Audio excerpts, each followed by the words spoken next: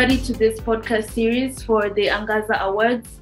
This series is sponsored by Kenyan Wall Street.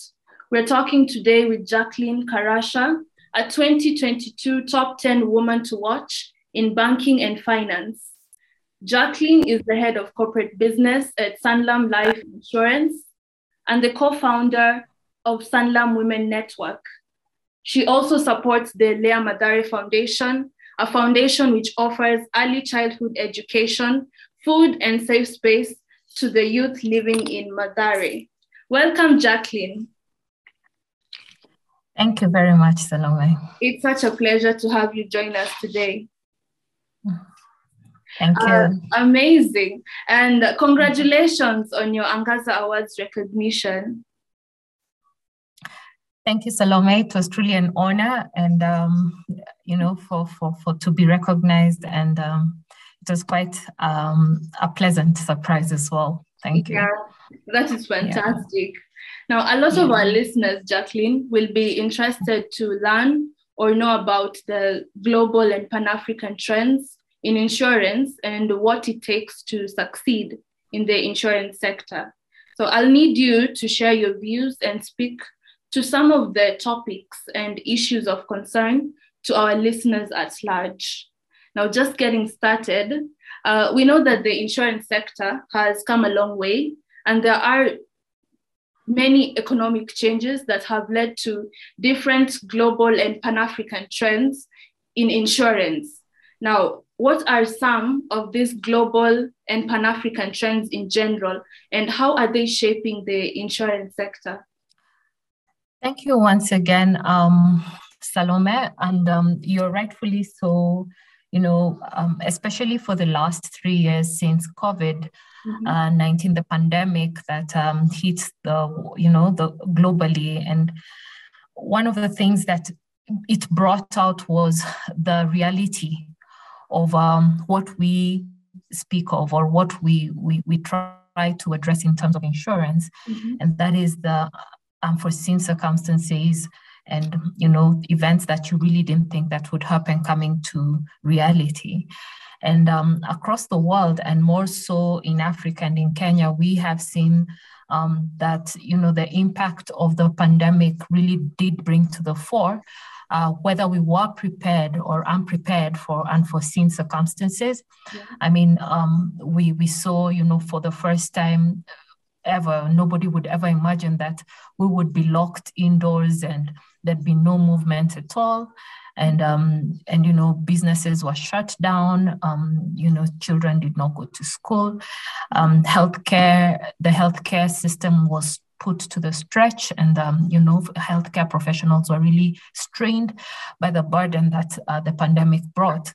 And overall, then it really did bring to fore to test our systems and our structures, both from institutions, from governments to even individuals, our capacity and our ability to withstand unforeseen events. And, as such, it was seen, there was a lot of economic downturn, jobs were affected, there were, restructuring, businesses were just trying to keep the lights on. And, those trends have come through from 2020 all to, up to now. We're still seeing now, that there's been a lot of focus on how do we ring fence and how do we prepare better for unforeseen circumstances.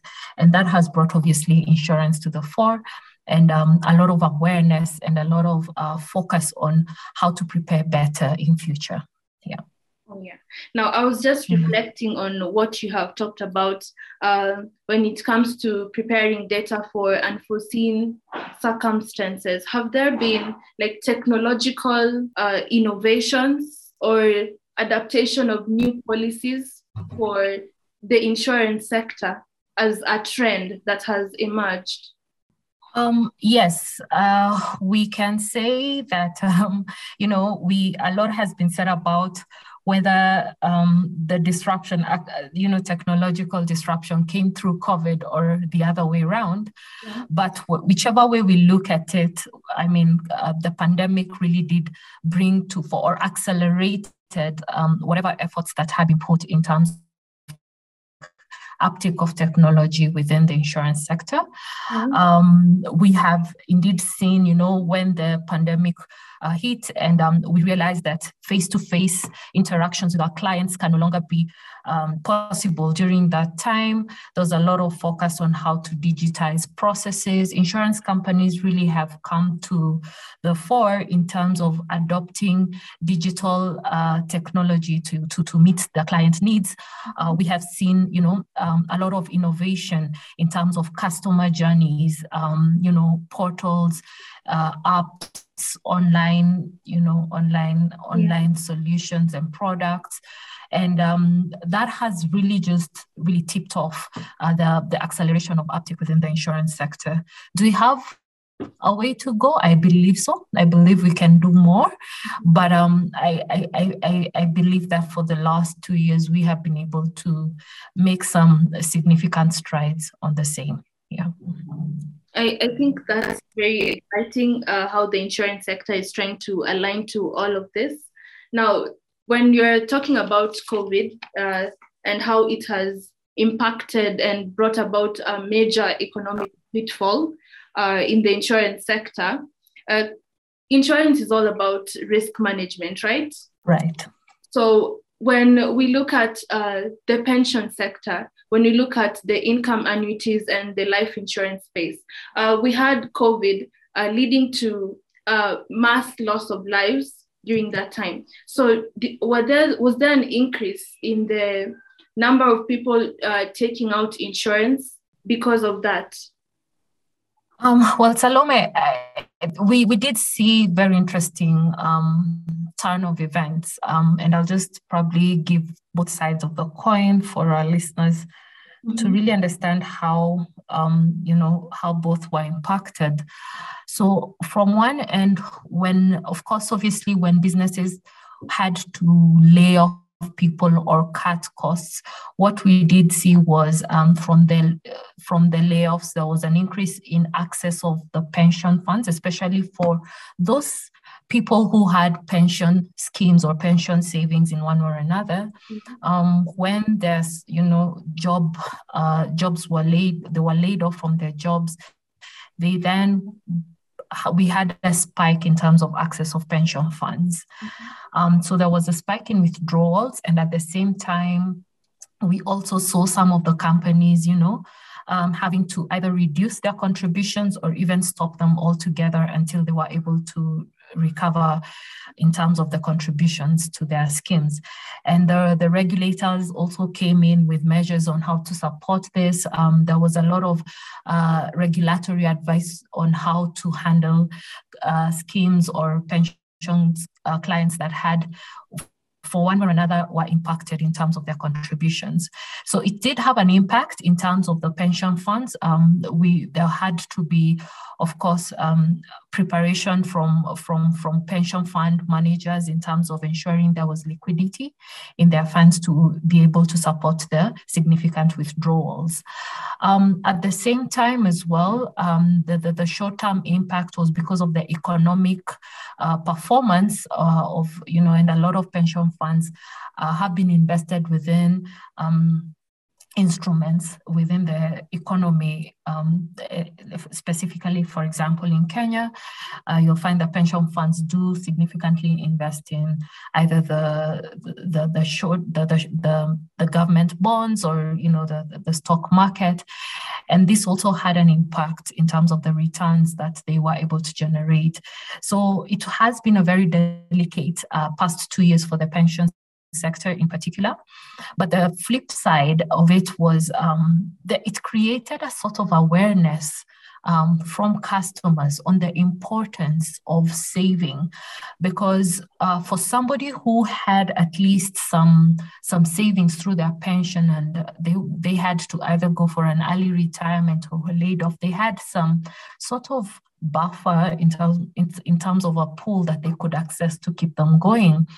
Whilst if you hadn't thought about it before, really, and your job just comes to an end, then you are exposed as an individual. So Salome, I think we have seen that what it has done, it has really helped create the reality, or has brought to fore the reality that having a savings, that cushions you for that unforeseen event is critical. And as long as you are earning an income, it's important that you set aside some money for that. And we hope that even as we come together as an industry and really focus on education, because one of the things that really has hampered the growth of the insurance and pension sector for the longest time is the low awareness levels. We find that people really do not understand what is this that we provide. There's a lot of misinformation or even no information at all. And we're seeing a lot of providers providing micro pension solutions and trying to really just take it to the mass market, where even if you earn as little as whatever it is you're earning, you can set aside for a daily contribution, a weekly contribution towards your retirement, and also that can help you during the unforeseen. On the insurance side, we also saw, there was the impact of for especially the individual life policies. We saw that a lot of customers who were impacted directly by the economic circumstances. I mean, the first thing that then you stop contributing on is, insurance premiums and whatnot. So we did see again as an impact in terms of the contributions or the payments of continuations of individual life policies. And again, for those that unfortunately who succumbed to the disease, again, it did provide a buffer to their families. So both, it was a bittersweet experience in terms of for those who had insurance policies and for the risk crystallized in that they were not able, they got the COVID and unfortunately passed, and their families have been able to benefit from it. And again, it's really led to a shift of discussion and how insurance is perceived, because people have now really seen the importance of insurance, medical insurance. We saw some people who are asset rich but did not have any sort of medical cover, and when you really need it, you can't get a way out. So it's really brought a lot of awareness in terms of why it's important to protect yourself and your loved ones from the unforeseen circumstances such as the pandemic. Well, thank you for sharing that information with us. I think it's amazing that we see there are more people who are getting into adopting good financial habits to save, and more people are realizing the importance of taking their insurance for both their life insurance policies and their pensions. Now, as you're about to close this conversation, I only have 2 questions left. What can you say are some of the unique aspects of Africa's insurance sector product innovation? And what can the world learn from it? Well, thank you. Thank you, Salome. I will first say that Africa, I'm proudly African, and I really am passionate about our continent because of the promise that we offer. And though we have a long way to go, if you look at the penetration levels of insurance in Africa compared to other continents or other markets, we're significantly lower. Outside South Africa, the average is around 3 to 4% penetration. And that said, however, one of just to point out, as you asked, the 2 key things that we offer and I see a lot of opportunity on is, one, we do have a very youthful population. If you look at the demographics of the African continent, the majority of our population is between 18 to 35 years. And one of the things that this then really points to is that we do have a future of consumers, or, consumers who we can be able to develop solutions for that speak to their needs. One of the things what statistics are constantly, spanning out is that the bulk of our population is between the informal sector, or what we call informal market, and the mass market. And it then has brought the need for us as insurers to really redesign our products and our solutions from what has traditionally been for employed, the formal sector, and really look at how can we meet the needs of, first, a very young population, largely in the formal, informal, and mass market, and that, of course, brings to us that the ideas about flexibility and really designing products that meet this segment. The second characteristic, and the second thing that I do see within the African space, is that the level of digital penetration is second to none, and I believe that Africa really has adopted the digital age, and we are leading in that area. What are the drivers? I think there are a lot of thoughts about what has driven that uptick. But what that tells us then is that, for us to really have that shift to innovations and digital disruption and innovation from an insurance point of view and a pensions point of view is really going to help us scale the market. We have seen a lot of insurtechs, what basically, insurance companies that have just come and are really trying to drive the digital space and giving solutions that are flexible to this market. And I believe that our time has come as insurance companies to really rise up and speak to this emerging trends that we're seeing.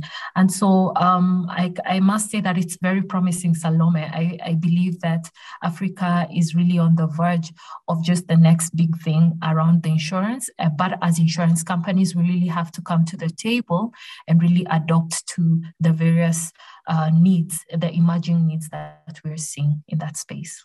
So I think that's very exciting, and I can't wait to see Africa really getting into the digital space in the pace that it's supposed to. Now, just shifting gears, I'd like for us to talk about you. You're an Angaza awardee and listed among the top 10 women to watch in banking and finance. Congratulations again. Now, there are women listening to this podcast who would like to know what it takes to succeed as a woman in the insurance sector. So can you at least tell us a little backstory of how you got into insurance, what your secrets to success are, and the lessons you've learned in the insurance space as a woman? Okay, thank you, Salome. And I must say it's really an honor to be recognized. I did get into the insurance industry 15 years or so ago. I started off, I studied actuarial science in school. So ideally, by the time I was graduating, the main sector that needed actuarial students was the insurance sector. And I started off, and I keep on telling people, I thought that just by the virtue that I had graduated with an actuarial science degree, I would get a laptop and sit in a fancy office, with city views. Mm-hmm. But my very first job, I remember I got into work and I got a dust coat and a dust mask, and I was given some very old files, and I stayed in a filing room for like 3 months or so, and basically went up the ladder, literally from a filing room to, back office ops to sales to where I am today. And it has been a very exciting journey for me. I must say insurance is one of the very fulfilling roles that any person could ever have. Why we have this opportunity of changing lives, and changing a conversation between, whether you will hit rock bottom or the buffer that I like to say we offer to individuals, to families, to business. It's been very fulfilling. I have seen a lot of good stories that that make me, say that indeed I'm in the right place. And my journey going up the ladder, in leadership has also been very interesting. I got into a leadership roles very early. I was very young. By the time I was around 28, I was already, heading a department and in a mid to senior level role. And I had to really learn the hard way, I guess, what leadership entails. But I've had the pleasure and the honor of working with very good leaders and bosses who mentored me and who really held me. And it's for me, I say, because I got to stand on shoulders of others, I have to offer my shoulders as well to help others rise even way above where I'm at. So it's been bittersweet, but at the end of it, what I can say leadership has offered me is an opportunity to impact the lives of people. And I keep on saying at the core, my why, my North Star is people, whether it's the customers that I deal with, whether it's my partners that I have to interact with on a day-to-day, whether it's my team, whether it's my colleagues, whether it's my shareholders and my stakeholders, they're all people and they all have interests in which I can help them achieve their goals and their dreams. So that has been my core and my North Star in this journey. Yeah. Jacqueline, that is remarkable. It's my wish that you continue to soar to greater heights and accomplish more for women in the insurance sector. Now, as we wrap up, are there any final thoughts you'd like to share? Yes, Salome. As I reflect on this journey, and for any woman or any person ideally listening to me, I think one of the things that I would also love to leave with them is, and I keep on saying that we all have our own journeys and we all have the paths that lead us to our destiny or wherever our destination is meant to be. And a lot of the times you could be there and you're doubting whether you're making progress, whether you are doing the right thing, whether you're on the right path. And I must share just from my experience that for me to actually even get myself out here, for me to be seen and to be recognized, for example, by this award, Angaza, I really had to come out of a box. I keep on saying I had put myself in a box where I really didn't want to be seen or to be heard. And it's out of the insecurities that a lot of us maybe we have. Are we good enough? Are we doing what we're meant to be doing? But it is important to always push yourself to get out of your box, and whatever box that is, push yourself up. Put yourself out there and speak up, speak your truth, live your truth, and really be the best that you can be. And don't let your insecurities or your fears hold you back. You really do have something that you can offer to this world and to the society. Thank you so much for your insight and words of advice. I think this is something that the youth at large need to hear, to be confident and believe in themselves. And if they have a talent or a skill that they can put out to the world, then they should do that, because we have the world giving them a platform to do exactly that. My guest has been Jacqueline Karasha, Head of Corporate Business at Sanlam Life Insurance. She has talked to us about the global and Pan-African trends in insurance and what it takes to succeed in the insurance sector. My name is Salome Mboya with Kenya Wall Street. Have a good day.